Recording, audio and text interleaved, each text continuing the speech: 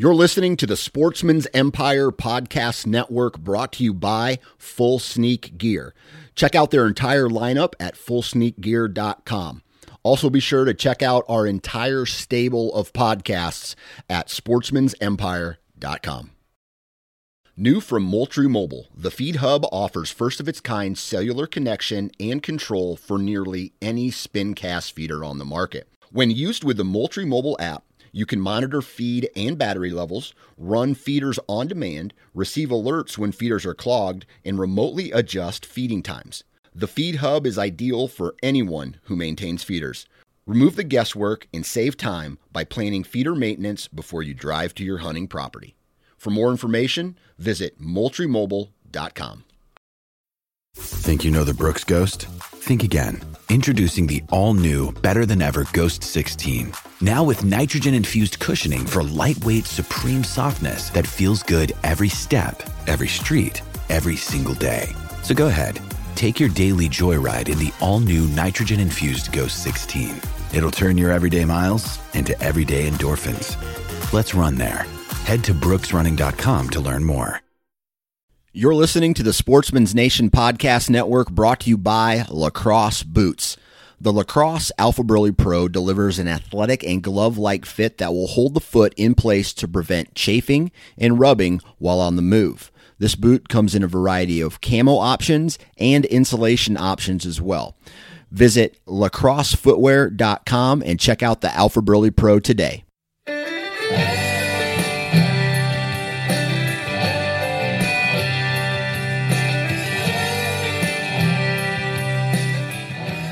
Welcome to the Land and Legacy Podcast. This is your host, Adam Keith. And Matt Dye. And we are excited for another Habitat Heroes podcast right here on Sportsman's Nation Podcast Network. Now, we've been talking about it in the last couple of weeks, and we've been traveling and hunting. We won't even talk about it on this one. We'll talk about it on the next one. You'll have to wait for that other hunting podcast to hear about the adventures that we had last week. That's boy, right. Did we have some. Yeah. And a couple weeks ago, we talked about doing a podcast, and I don't even remember how it got brought up, but somebody commented earlier today too, and I couldn't. Somebody commented and said they were really looking forward to our non-game species podcast. Now, whoa, before you turn it off and you're like, I don't want to hear him ramble on about stupid things that I don't care about.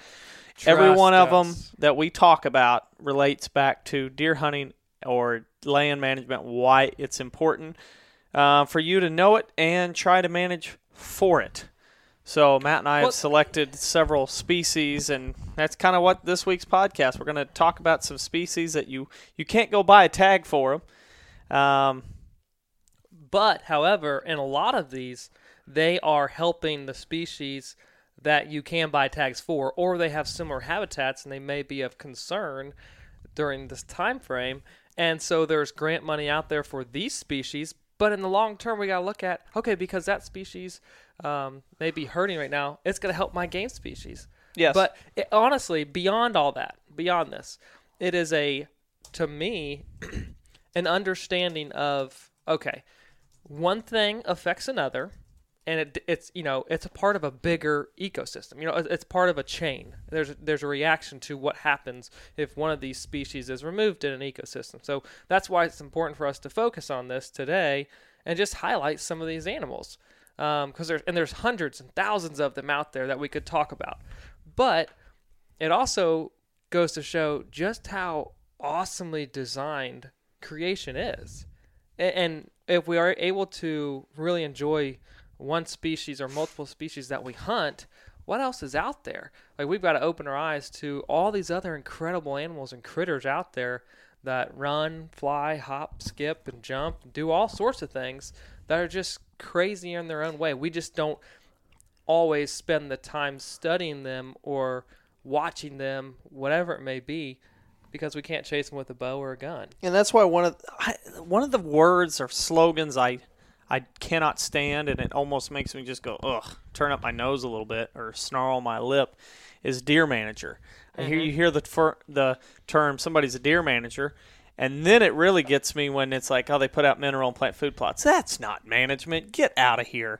And so I like land management when somebody who's focused on the land that they have to manage, and that should include all the species that live there or should be there, the native species, and then even the supplements on you planting some species, let's say fruit trees or other things. It's just another part of an awesome management that can go on in that land, and that's why Deer Manager, and as somebody who just plants food plots or puts out a bag of feed or whatever, that's not management. Get out of here. It's too specific. And again, if we have that open mindset of what we do out there on the land, what we talk about on the podcast, and hopefully what you guys are implementing out there, it has weight, and it affects these species that we're talking about today too. And that's a good thing. That's something that needs to be celebrated and talked about more so than what it does. And I don't know if really hardly any groups out there do. I know there's some, but especially not in like the hunting world. We've got to have an appreciation and understanding of what non-game species do and don't do for game species. Because there could be some negative things that, well, that species does this. It affects my deer, or it affects my turkeys, or it affects my quail. Well, if that wasn't there, though, what would happen? You know what I mean? Like, we have to understand the greater picture, and that's what today is all about. Well, when you look at some of the amazing nonprofits, conservation organizations out there, then a lot of them are devoted to one thing.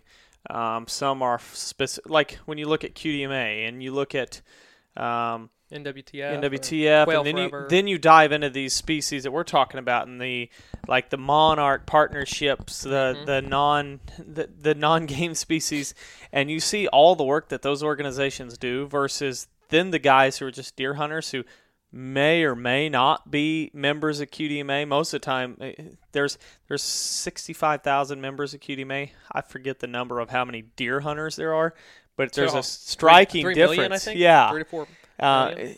And so deer hunters in general, and I'm going to mash some toes here with a big lead hammer, but we're getting our butts kicked when you look at conservation and the things we're doing in the community and for the species in general. Buying tags is not enough. Everybody says buying tags is conservation.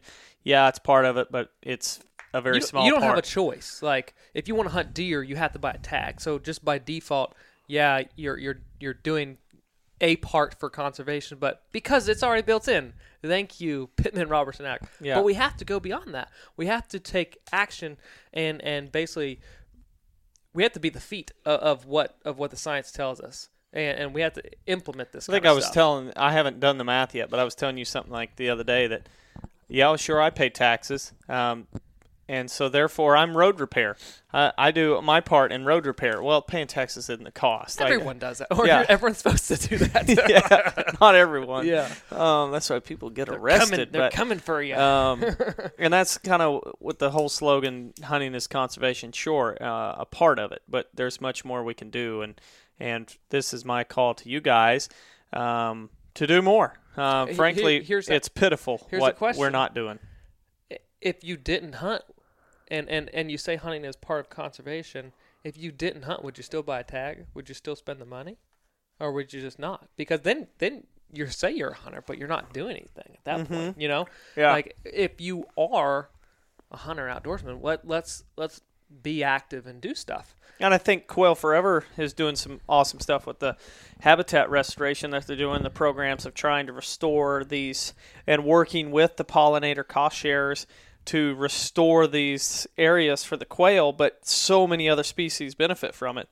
But then you look at, here we go, mashing toes again, but deer hunters in general, what are we doing? And a lot of the stuff you see on social media, we just looked at a video, Matt, where a guy was mowing down giant ragweed, probably to plant a food plot, it looked like, and it was like, okay, how late is it? How much benefit are you going to get from that food plot by planting right now versus the benefits you're getting with the diversity of weeds in his mind? Yep. And so there's a lot of stuff that deer hunters do that is not beneficial to the landscape. I'm just going to say it. And so that's where deer hunters should educate themselves on the long-term effects, the long-term management, and the things we should be doing for the entire land, not just one species. Totally. And that's, again, what brings us back to this podcast is, what about all the other species? I think they're out there crying. What's that hashtag? Hashtag Me Too. They're out there crying Me Too. Yeah. Like, but seriously, we have to bring focus to them because they have a huge important role. And I'm looking at one on your screen right now, and it's like, obviously we're going to cover it, but that one, I'm just going to say butterfly has it's such an gonna come importance. as a shock to people that I picked that one. It's such an importance as we go, like from this point on forward, in what it's doing for grant money and what it's doing for conservation dollars and landowners and public lands and private lands. It's so significant, and you can't hunt it, you can't eat it, you don't hang it on a wall. It doesn't matter. But what this species is doing, you can barely even touch it. Yeah, what this species is doing though is changing thousands, hundreds of thousands of acres across the country. That's right, and hopefully that's long term. Yeah, it's a little bitty butterfly. Yeah, and there's millions of dollars going into trying to save this. That tells you the importance of it. Totally. So that's one that I'm definitely excited to cover. But that overall, this is just a podcast devoted to try and get you to think outside of our normal routine of how can I kill a big buck. So this is where we're asking you to share it with your friends on social media, send it to them in an email, encourage people to listen to this podcast because those who aren't even hunters though too. Those that aren't even hunters, because this is an important podcast for land management, not just deer hunting. And so I think it's really important we start considering the footprint that we're leaving or that we're making, and it's important, I guess, in its role in the land. Well, that's what I was going to say. To piggyback on that is, hunters have the stereotype out there, and good or bad, however you view it or however people think that they view you as a hunter, if you believe in this, then share it with them. If this is important to you, if you see the weight of what we're talking about in this podcast specifically, share it with them. Let them know that, hey, I share these same thoughts, I share these same views. And maybe they'll take a listen and change their opinion of hunters like you, or maybe they'll go big scale and say, hey, not all of them are bad. You know? Yeah. Well, let's see what this can do. They're not all the guys that are posting the bloody hero shots on social media that makes me cringe my tongues hanging out and drip blood still. But let's dive into it. Right. We're both we each have two different animals, and then we're also going to talk about plants. Two different plants. Random from across this country that can be found.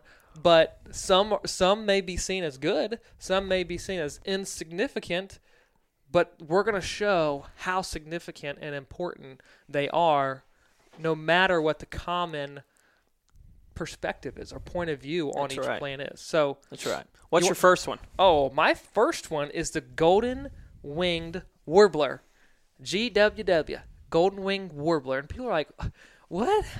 What is that? What's a golden winged warbler? Well, it's smaller than a sparrow, but it breeds in tangled shrubby habitats such as regenerating clearcuts, wetland thickets, tamarack bogs, aspen and willow stands, and these are early successional young forest birds.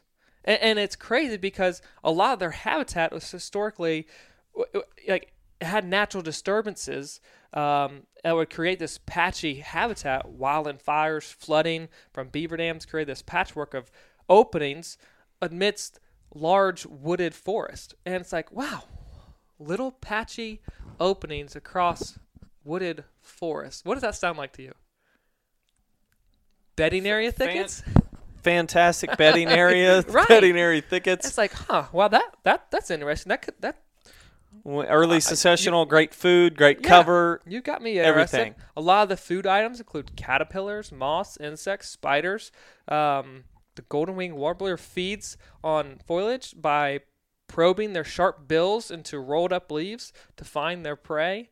Their nest, the female selects sites, which are typically on the ground in grassy openings or on the shaded field edges. What I thought was pretty cool is the specificness of this little quote.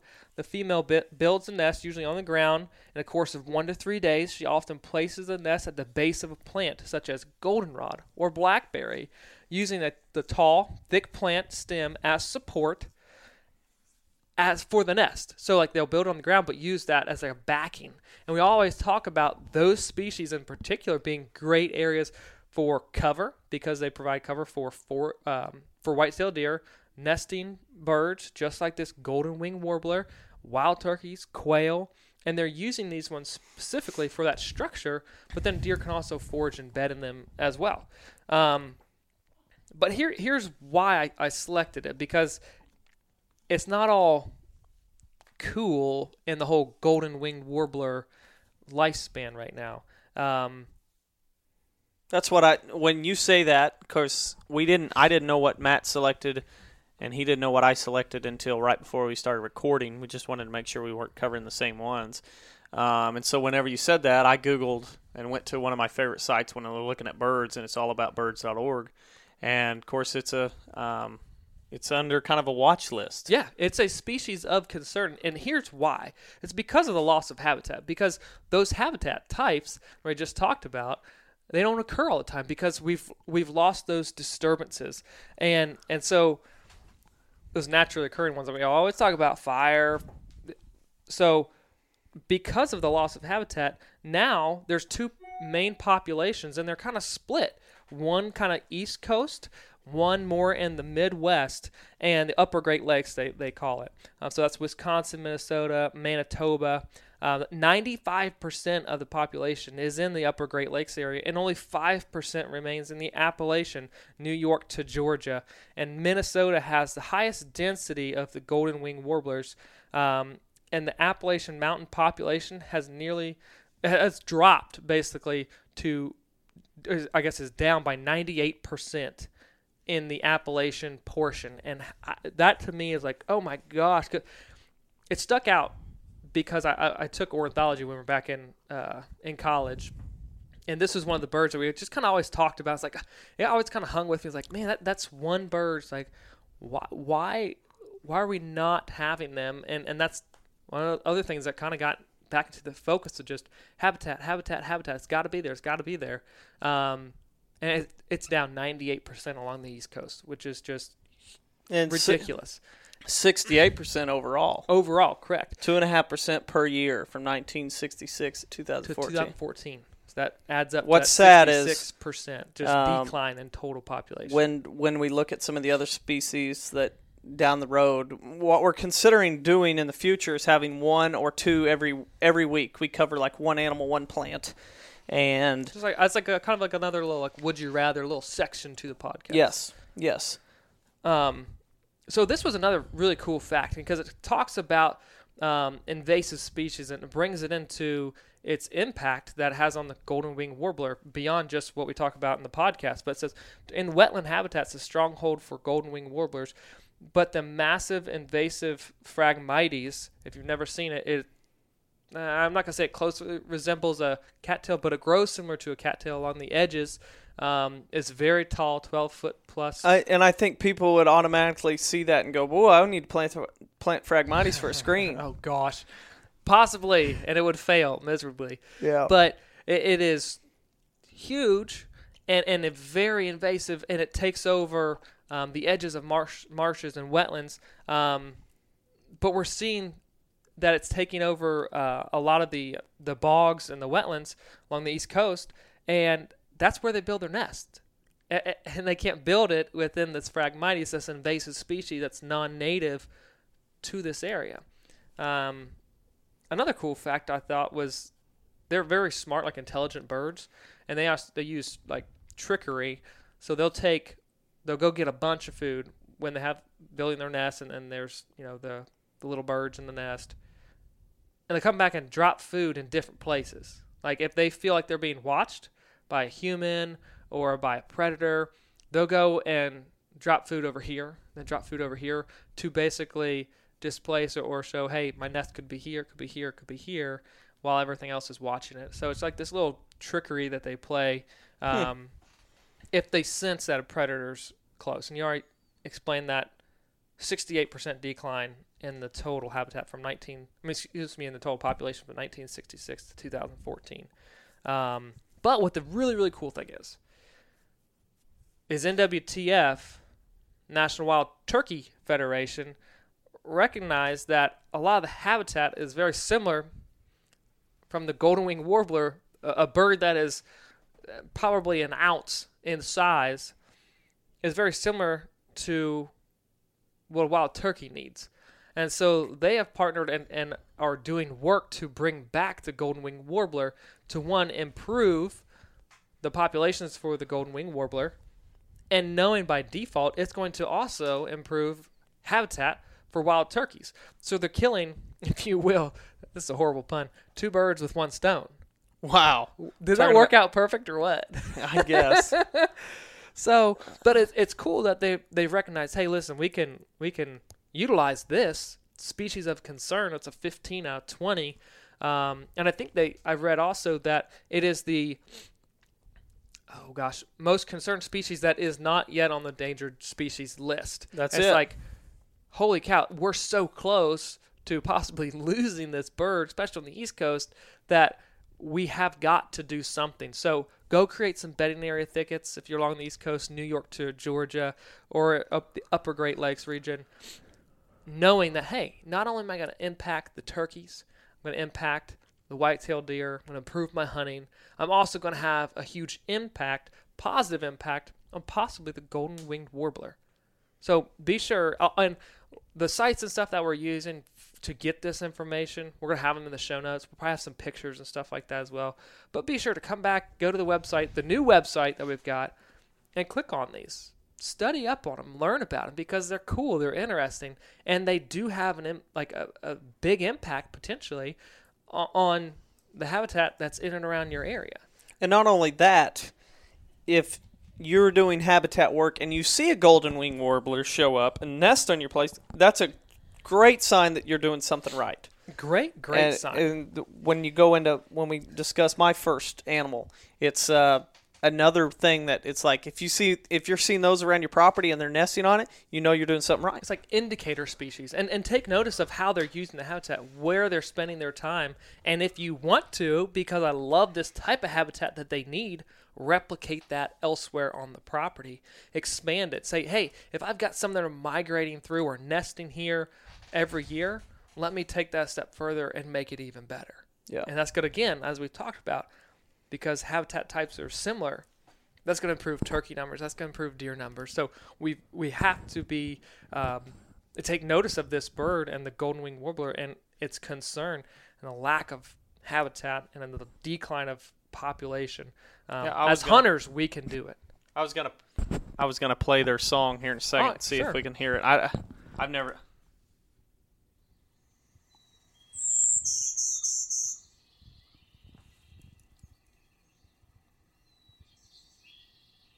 That's probably going to be really faint. Probably really faint for you guys. Yeah. But really faint and hard to hear through Matt's talking. But look at the picture. Identify them.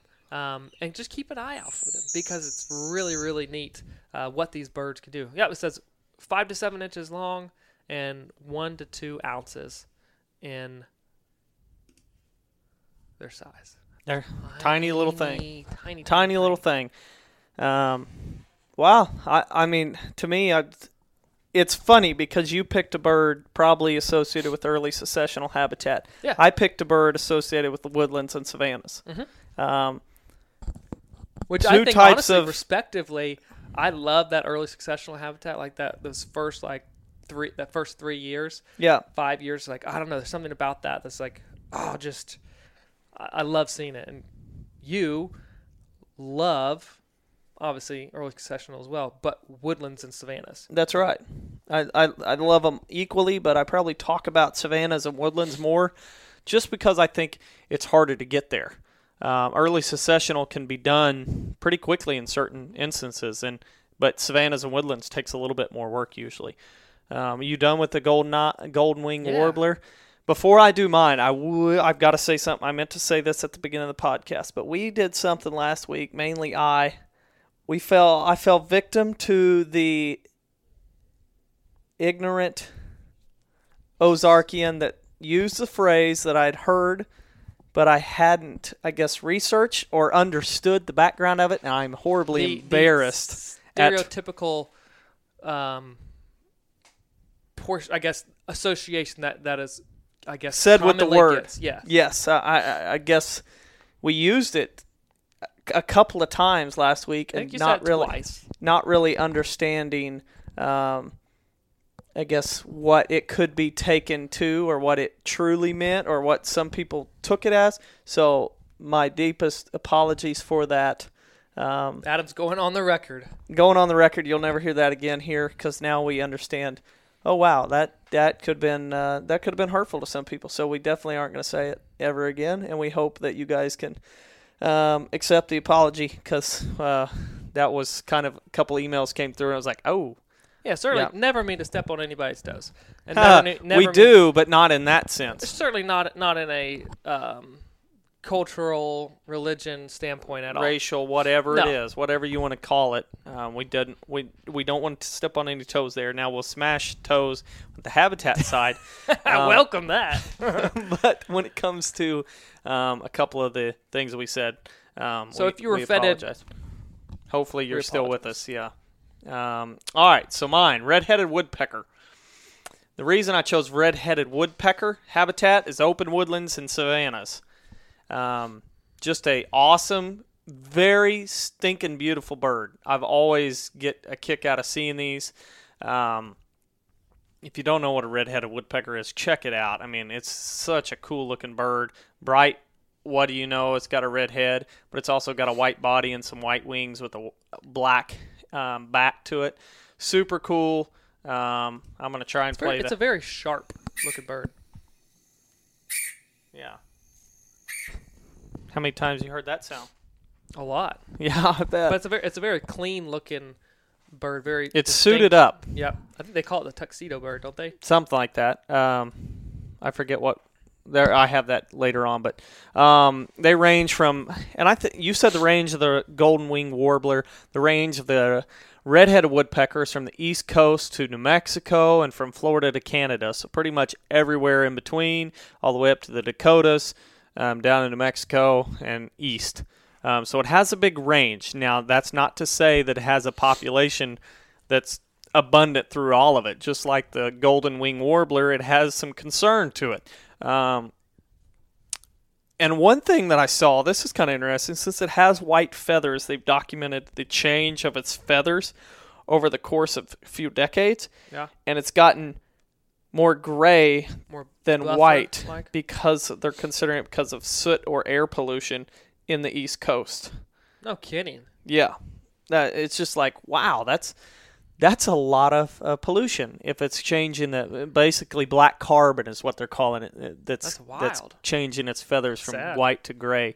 And it's basically red-headed woodpeckers declined by over 2% per year. So I think the golden wing warbler was 2.5%. Mm-hmm. So the red-headed woodpecker is close from 1966 to 2010, resulting in a 70% decline in its population. Yikes. Yeah. So basically, it's in trouble as well. It's got a population of about 1.2 million, they're saying, right now, and 99% of it is in the U.S., its population. There's a little bit in Canada, but most of it's in the U.S. Of course, its diet is insects and seeds.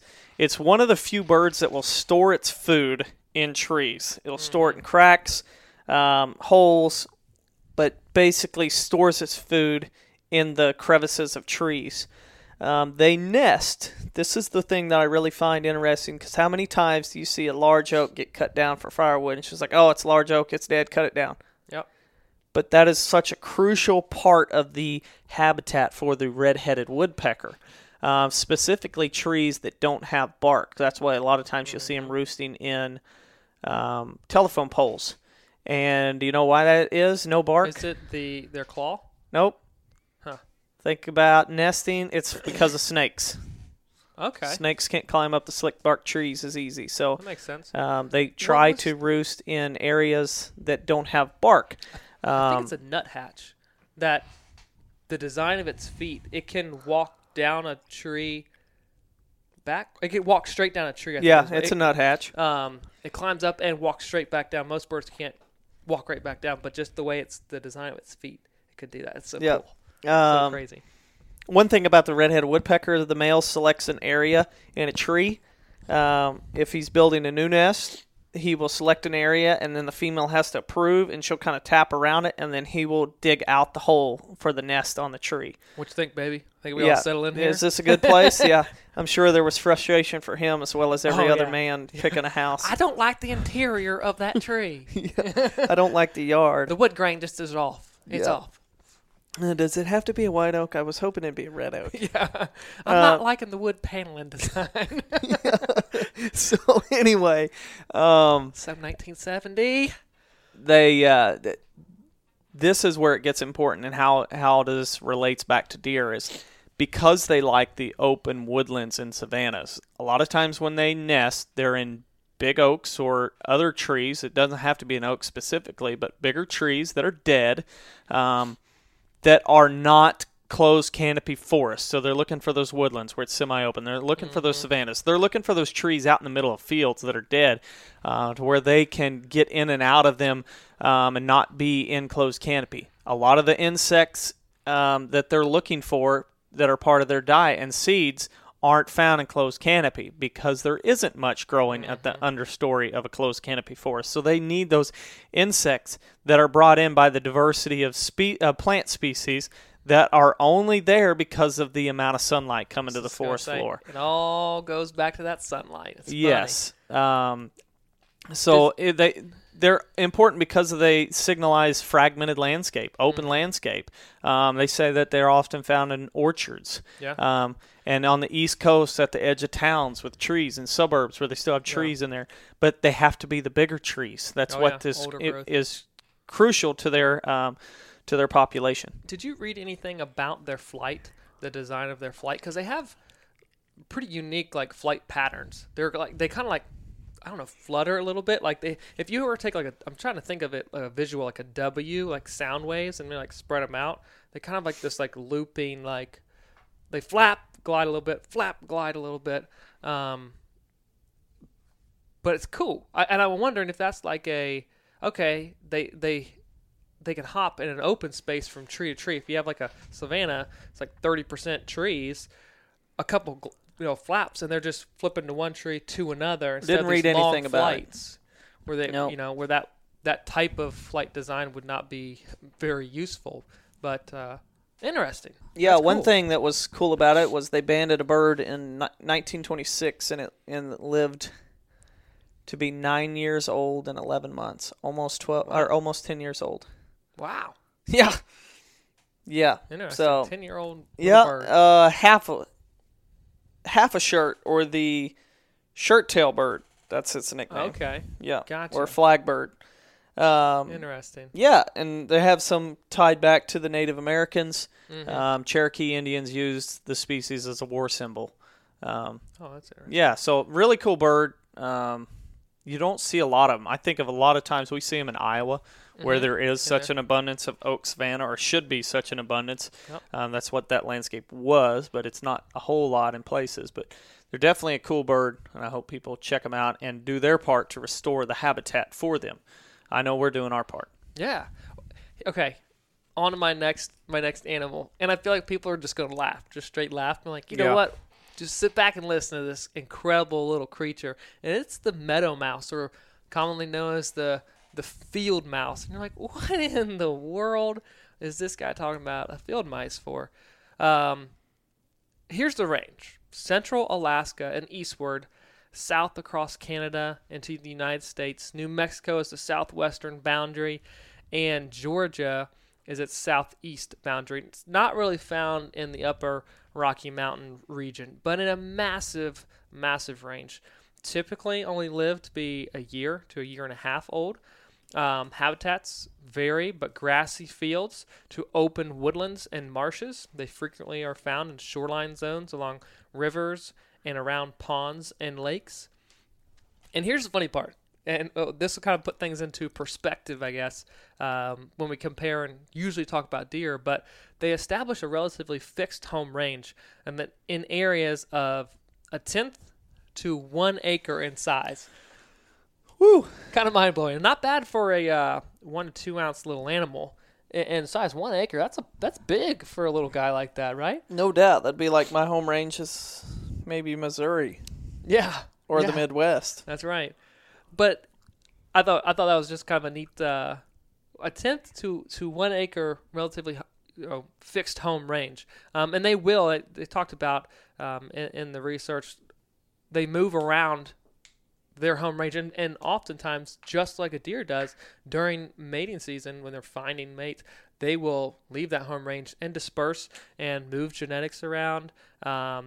So I thought that was pretty cool. They commonly eat living plants, grasses, sedges, plantain, a wide variety of weeds in the spring and summer. Fall and winter, they switch to grains, seeds, bark, roots, and overwintering fruits. But they must eat their body weight in food every day in order to survive. They don't hibernate and they don't store food. So 365 days a year, but every day of their life, they're eating their body weight. That's why they eat so much that they get in your house. You're like, right. Oh my There's gosh. crumbs everywhere. Yeah. And we've talked about this in a podcast before, so I'll briefly mention it. But reproduction rate is extremely high. They reach maturity, reproductive maturity, at just 20 days old. Their gestation, their litters are 2 to 11 pups, and that takes place in less than a month. Females can mate immediately after giving birth. So they're weaning one litter, and then which takes 21 days, and then she has another one right after that. So it's almost impossible for a female meadow vole. So it's possible for her to have 12 litters a year. 12 litters pretty much in her lifespan. That's all done in 1 year. And in the cooler climates, they have about eight litters because they're only reproducing from March to November. But here's where it gets really, really interesting. And a lot of research has been done on these because there is a negative side to mice, and as we know that they can be host, or I guess vectors, for some diseases. So a lot of research has gone into them. But what they are finding, and as we've talked about soil health in this podcast multiple times, this is going to blow your mind. Their high rate of ingestion of vegetative material stimulates its decomposition and nutrient release.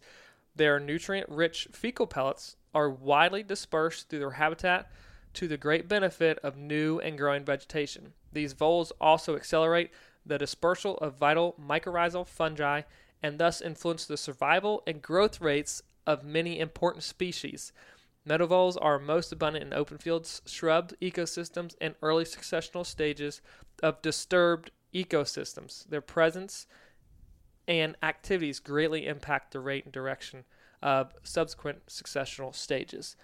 So how can one little tiny 1 to 2 ounce mouse have such an impact A rodent. on successional stages, improving, dispersing, increasing, spreading mycorrhizal fungi across the ecosystem to benefit the soil, that's going to benefit the vegetation that we see with our eyes, like, or rely on as a farmer? That's a mouse is helping and taking part of that process. So that's where we talked about at the beginning of the podcast. These creatures play important roles that impact basically our food. You know, Yeah, totally. how much grain is grown, all this stuff. And they're also impacting the rate and direction of successional stages based on what they're foraging on and the dispersal of their fecal matter. Everyone's seen a mouse turd before? It is tiny. Yeah. But it's having an impact. Like, that small little thing has such an impact on the habitat that's out there, because we need to have them and the numbers, and they reproduce like crazy. But if you're managing early successional habitat and you see a mouse, thank the mouse, because it's having an impact on that habitat and the successional stages of that habitat, which is just mind-blowing. Again, that a mouse, something that people freak out about, something that people trap so often, something that people want to squash or whatever, and they think it really is a nuisance or a rodent, has such a positive impact on habitat for ground nesting birds, fawn survival rate with the right amount of cover and habitat. Because they are a buffer prey species. And the forage vegetation that they're promoting in these early successional areas. Right. And then they are highly selected as a prey species from coons, coyotes, bobcats, all these things.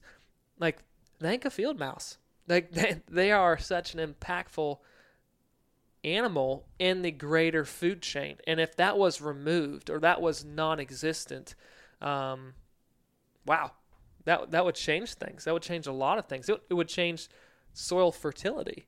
It would change the food chain. It would change the successional stages of the way the habitat works.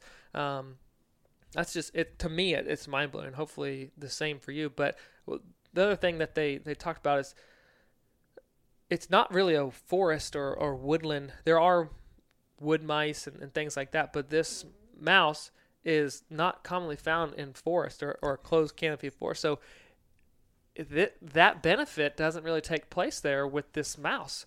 Maybe perhaps other ones, but early successional habitat is where it's at. It's where it's happening. Wasn't that crazy? Crazy. I'm just blown away that it's one of those species that if you polled deer hunters or whatever and you said, hey, what's a field mice? Like, they always get in and eat up my blinds. Or, yeah. And they don't have, they're a very minute little species that they don't care about, are not concerned with. Yep. If they had their way with it. Ain't got no role here. If they ran into it and had the opportunity, they'd probably kill it. But it's definitely one of those that is has a huge role. Just huge a role. Dynamic not one. For little bitty thing, pound for pound. If you looked at the impact that it puts, it'd be like, wow, it's up there. Oh, here's a challenge then. Pound for pound, who's doing more? The field mice out there or you? Right? Field mouse. On average. Not me, because we do so much. I mean, right. But like that's something to say. Who's out there working harder? Who's out there making a bigger impact? He's doing it 365 days a year. Yeah. Till he croaks. So 365 days a year, and then he's done. Making lots of children, too, to That's carry it. it on. That's it. To me, when you think about it, crop fields. What kind of habitat is there for field mice in crop fields? Not much. What kind of habitat is there for a closed canopy forest? Not much. What about early successional? A lot. What about prairies? A lot. Mm-hmm. How many early successional and grasslands do we see? Not a lot. Mm-hmm. What's that tell you? We need more of that.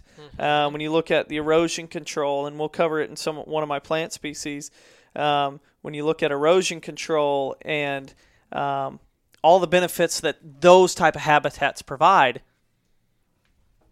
it's just overwhelming when you compare it. Yeah. Now, we can't make money off of it like a crop, and therefore that's why we lose it. Yeah. And it gets plowed under. But for the most part, it's one of those things that we really need to be trying to incorporate. Maybe it's field edges, whatever it is, we need to incorporate more of the early successional and then later on the prairies. As far as we're talking, early successional is early succession, as it says in the name. It's kind of that 1 to 4 year old range, and then once the annuals start to die out or get out-competed by the perennials.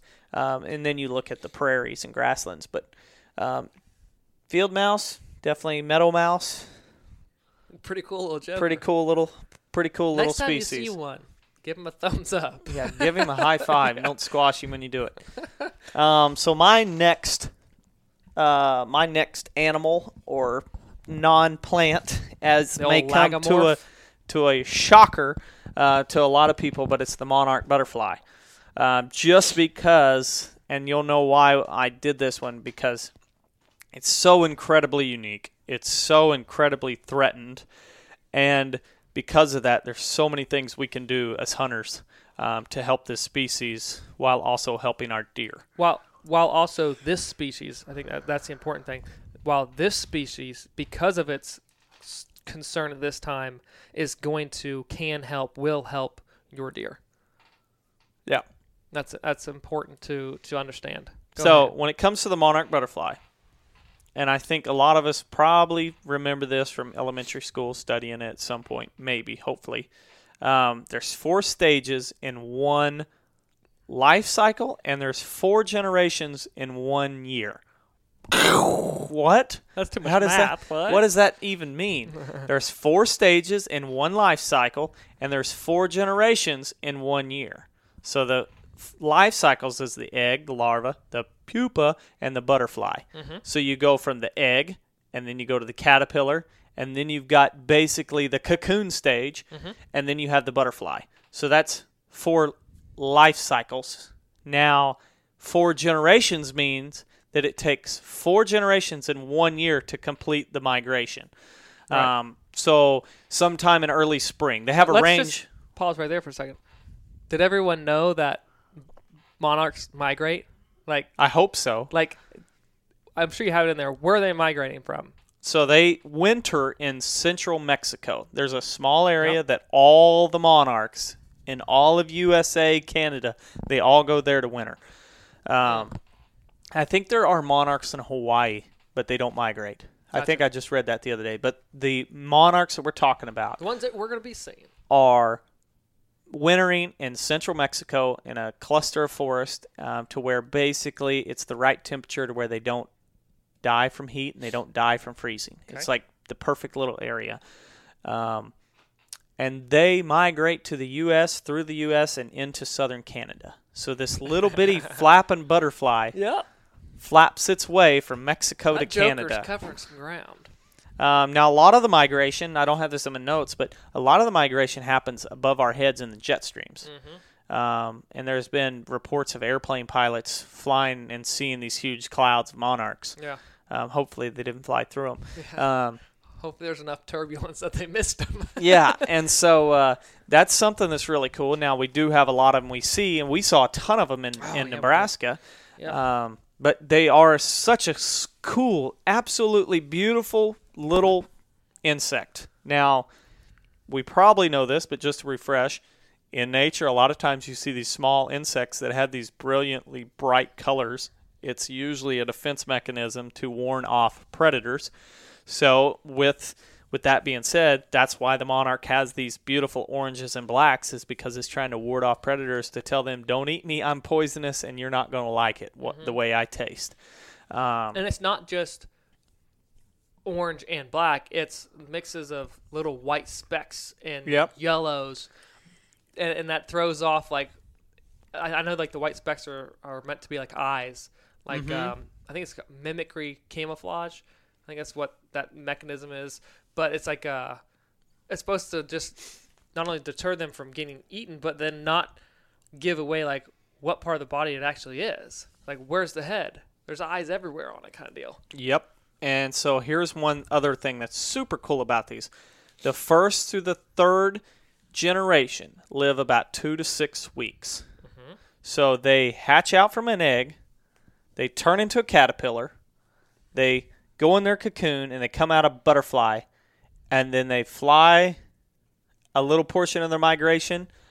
They land somewhere, they lay their eggs on a milkweed, and then they perish. And then that egg hatches, and it turns to a caterpillar, and they go into their cocoon after a while, and then they come out a butterfly, and then they fly a ways.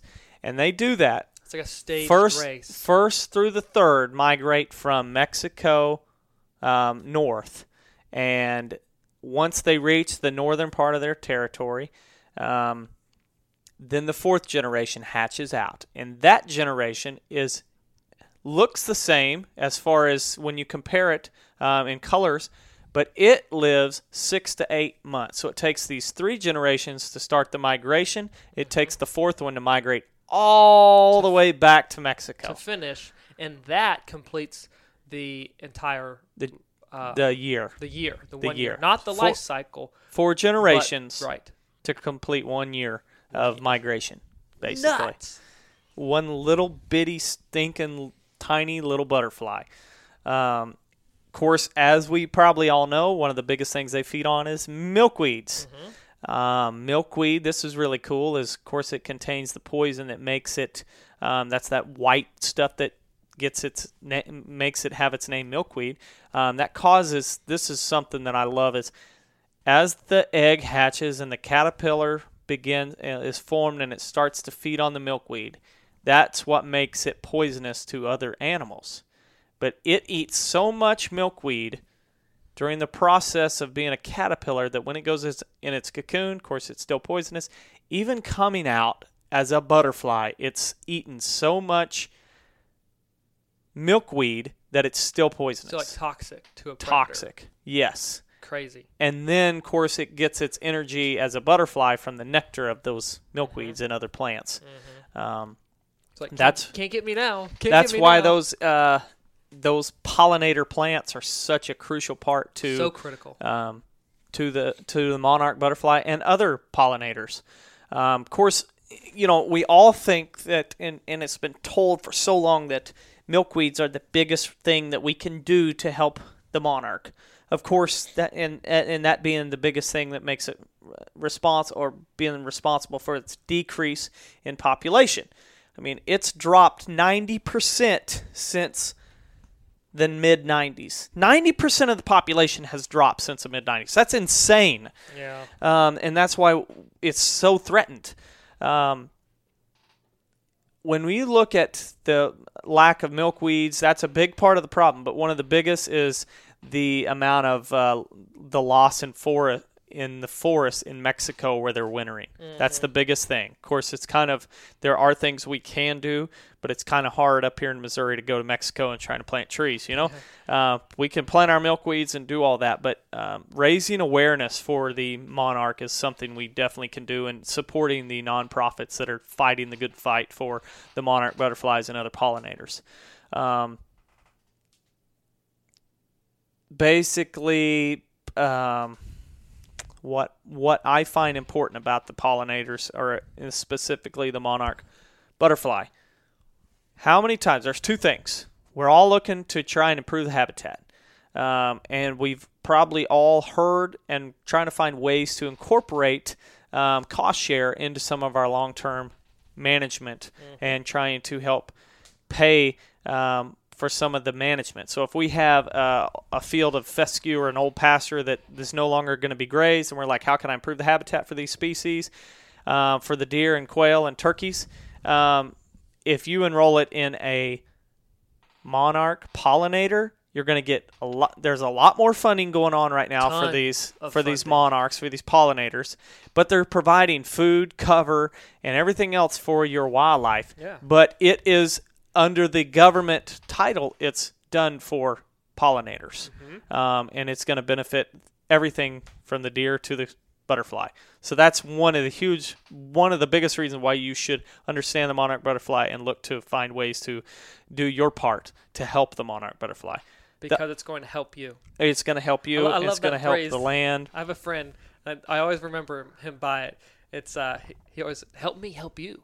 When he would try and persuade you, that was his go-to phrase. Help me help you. Yeah. This is the monarch butterflies. Help me help you. That's right. As a hunter, as a deer hunter. Now, as a deer hunter, what's their ties to the monarch caterpillar? How many people are you seeing now using the milkweed seeds as wind checkers? Organic, all natural. They're like, and because you can let it go, and you're going to see this little fluffy sprig go through the air for hundreds of yards or however many yards. You got good eyes. Binoculars.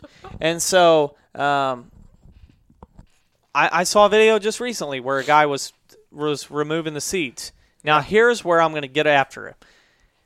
What did you do with the seeds? If you don't know, you're part of the problem.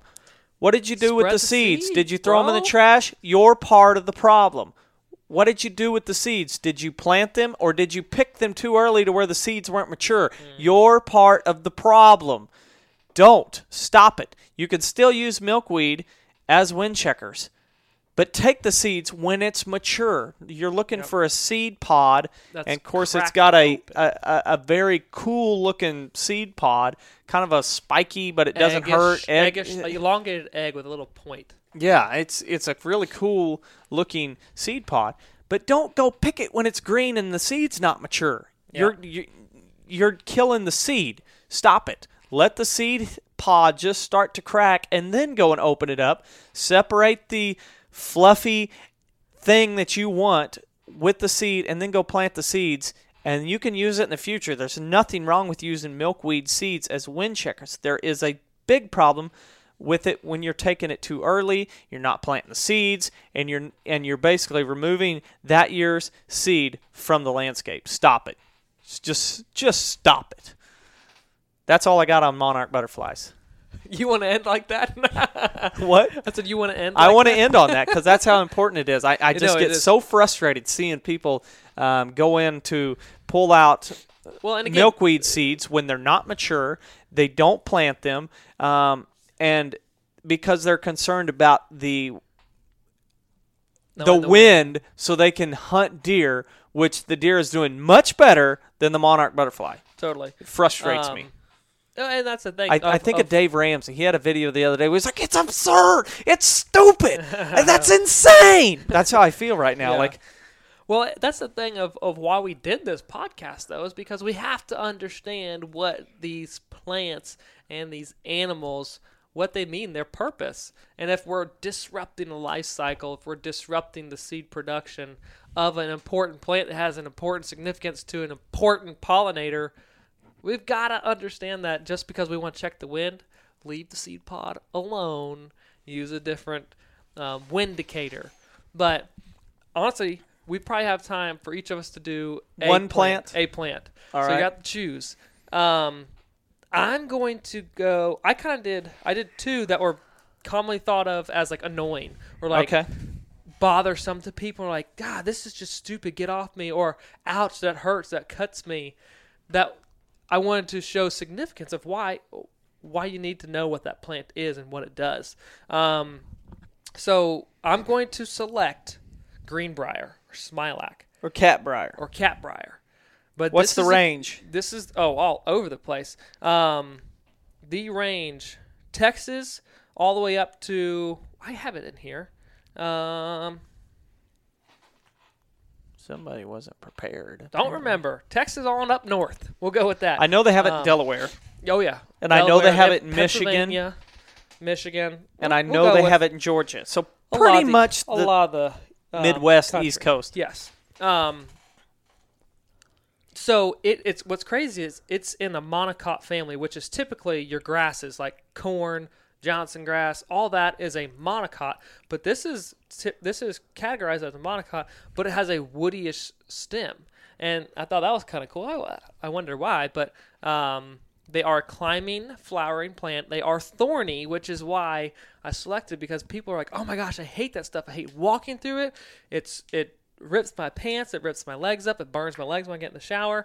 But this plant has an extremely good forage value for deer, and it stays green for a long time of the year. I also did a little bit of research and found out that it has ties back to deciduous from that woody stem, but also evergreen species. So it stays green for much of the year, which is important to the diet of white-tailed deer.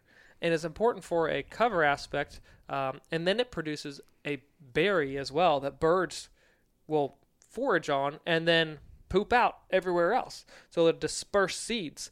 They'll spread the seeds, and then there are rhizomes. That's the way this plant chooses to spread underneath the ground. So another thing that I feel like is super important about this, it is very damage tolerant plant. So it's capable of growing back from those rhizomes after being cut down or burned by fire.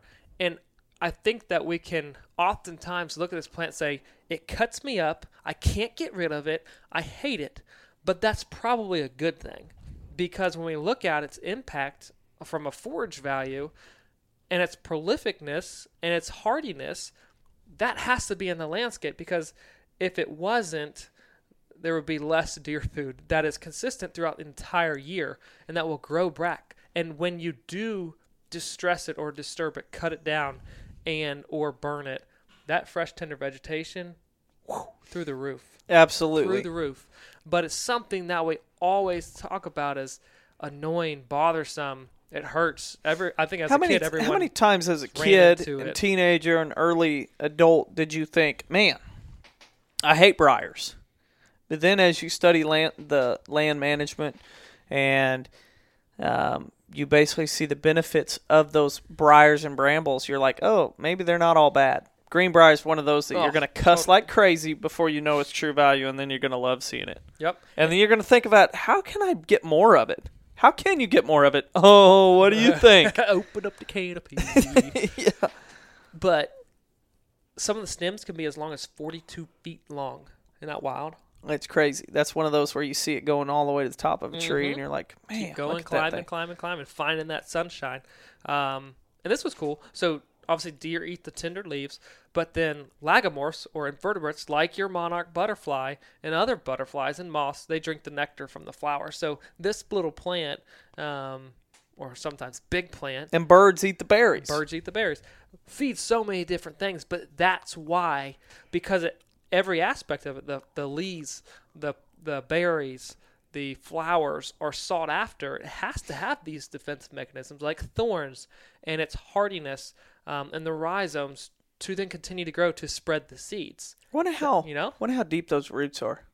I don't know, because if it's 42 foot tall, if they've found 42 foot tall, you know it's got a heck of a root system. Oh yeah. Well, actually, I might be able to go back. I'll show it to you later.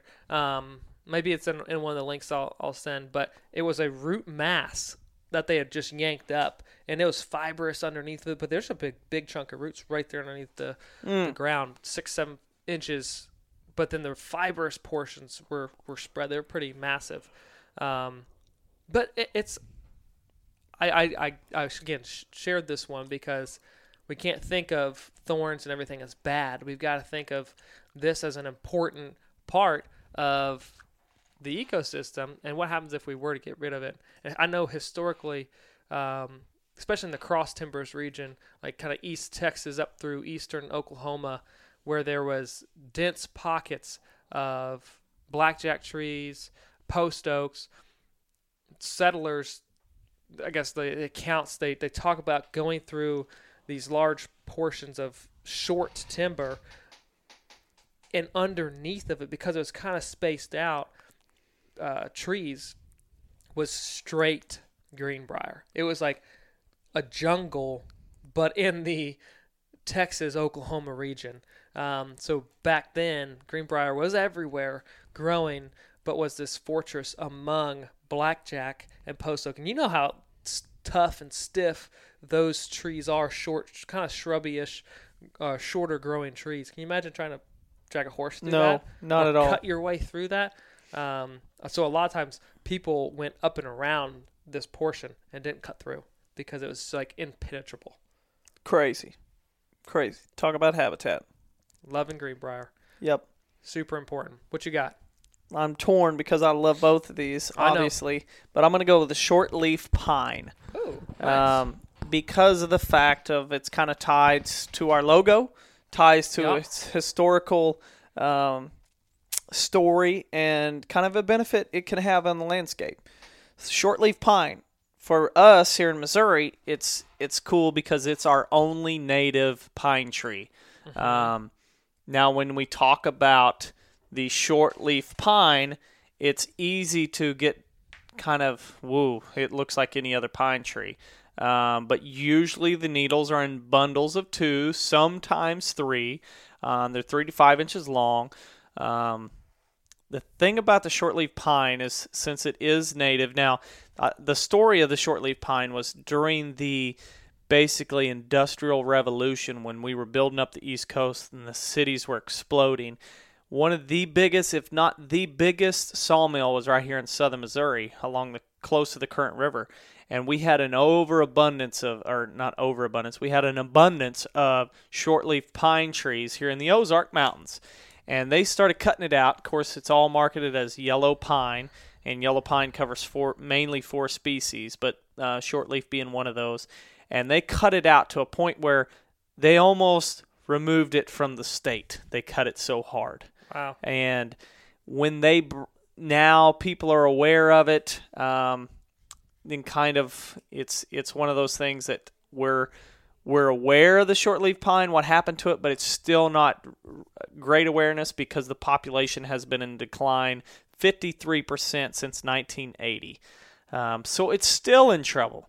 There are some shortleaf pine initiative, I believe, is a group that's doing their part to spread awareness and try to bring it back in the landscape. But the shortleaf pine to me is one of those things. Now its range is typically in the southeast, going from northern Florida up all the way into like Delaware, Maryland, even parts of New Jersey and southern Illinois and Ohio to Missouri and down into East Texas. So it's got a pretty big range. But when we look at, okay, let's plant, I want cedar trees for thermal cover. I want cedar trees for thermal cover. And you look at their invasive nature. And then shortleaf pines really aren't that invasive and they're not invasive. I don't even want to hint that they are. If you're using fire and you've planted... any indication that they are an invasive When you think species. about, I think of the one spot on the farm. It's kind of cool to me because my dad, for a FFA project, planted shortleaf pines across from my farm when they owned this across the road, the 16 acres. And they're probably now, that would have been, they're probably 40, almost 50 years old, I guess. And they're humongous, but there are some, from the pine cones, there's a bunch of dog hair thick ones below it, but there was no fire. There's been no cattle, nothing but just pine needles growing, or pine needles down, and then the small pine trees grow up. But they're not invasive. They're nothing like an eastern red cedar, but they still provide thermal cover, and they're a great woodland and savanna species. So they can provide that cluster or 1 or 2 pines on the landscape, ranging from different ages to provide thermal cover, but they're also just a great looking tree, and I love to hunt out of them. They're cool. I love the shape of them. And I love the logo. Our logo represents a shortleaf pine, and it's just a really awesome tree.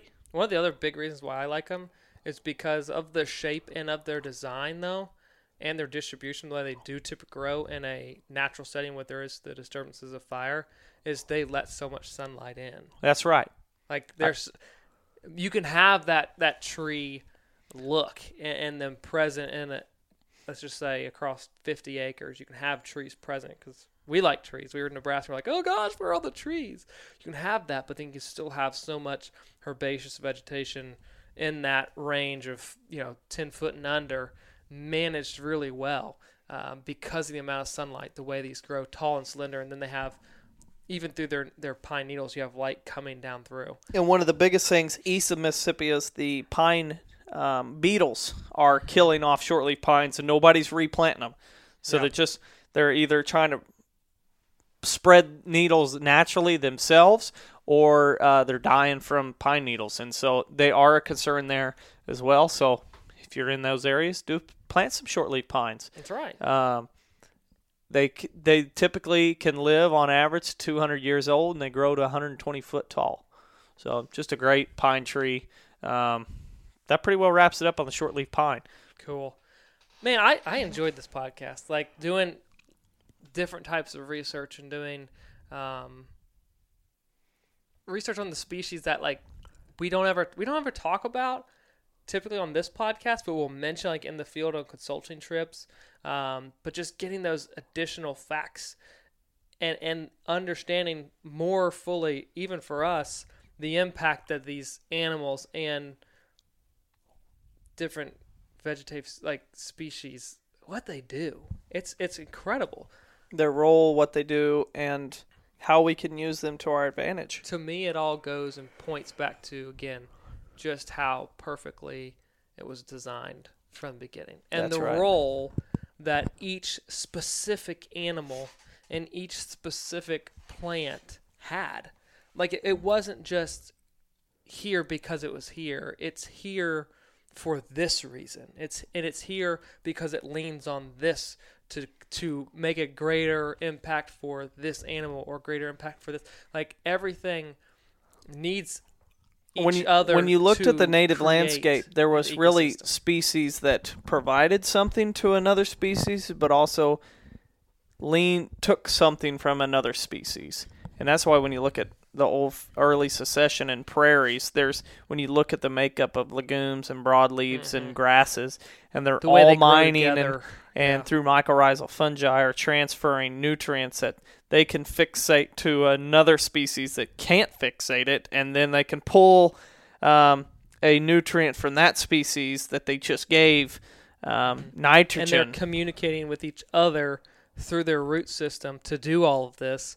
And then you look at like all the insects that use those plants as cover, as forage, and the pollinators. Then all of those are additional, part of the food chain for the species like songbirds, game birds. It just, the list goes on and on and on. And it's all interconnected and designed. It's woven together so well and so perfectly. And that's, again, what blows my mind and why I know that we love doing what we do, because we're able to share this and talk about this and how great it was created. It's so cool. That's right. And that's why we want to be bigger and better, more than just deer hunters. Don't be a deer manager, be a land manager. Yeah, that's right. That's right. Would you rather? Ooh. Would you rather? I'm drawing a blank. I got here. one. Would you All right, rather go. do a full body mount on a field mouse or a monarch butterfly? Monarch butterfly. Do one of the, you've seen the ones where they have like the little pins in the shadow box? Yeah. Oh yeah. We can do that. Yeah. I want to do a little full body mount on a mouse. That'd be cool. One thing I forgot on the monarch butterfly. There's people that like buy monarch eggs and are trying to like do their part, and there's a lot of research that's showing that that's not helping at all, and they're strongly encouraging people to stop that. Yes, and just let them do their part, do their thing. So, which is funny. It goes back to, hey, habitat. Yeah, habitat. Yeah, it's like pen raised deer. All the deer hurt, and I'm going to raise some here, and that's not a good plan. And quail too. We often get that question. Hey, how successful is that? Not great success. Not nearly at all. as good as habitat management. Yeah, exactly. All right, guys, we appreciate you joining us, and hopefully we will catch you next time. We'll see ya.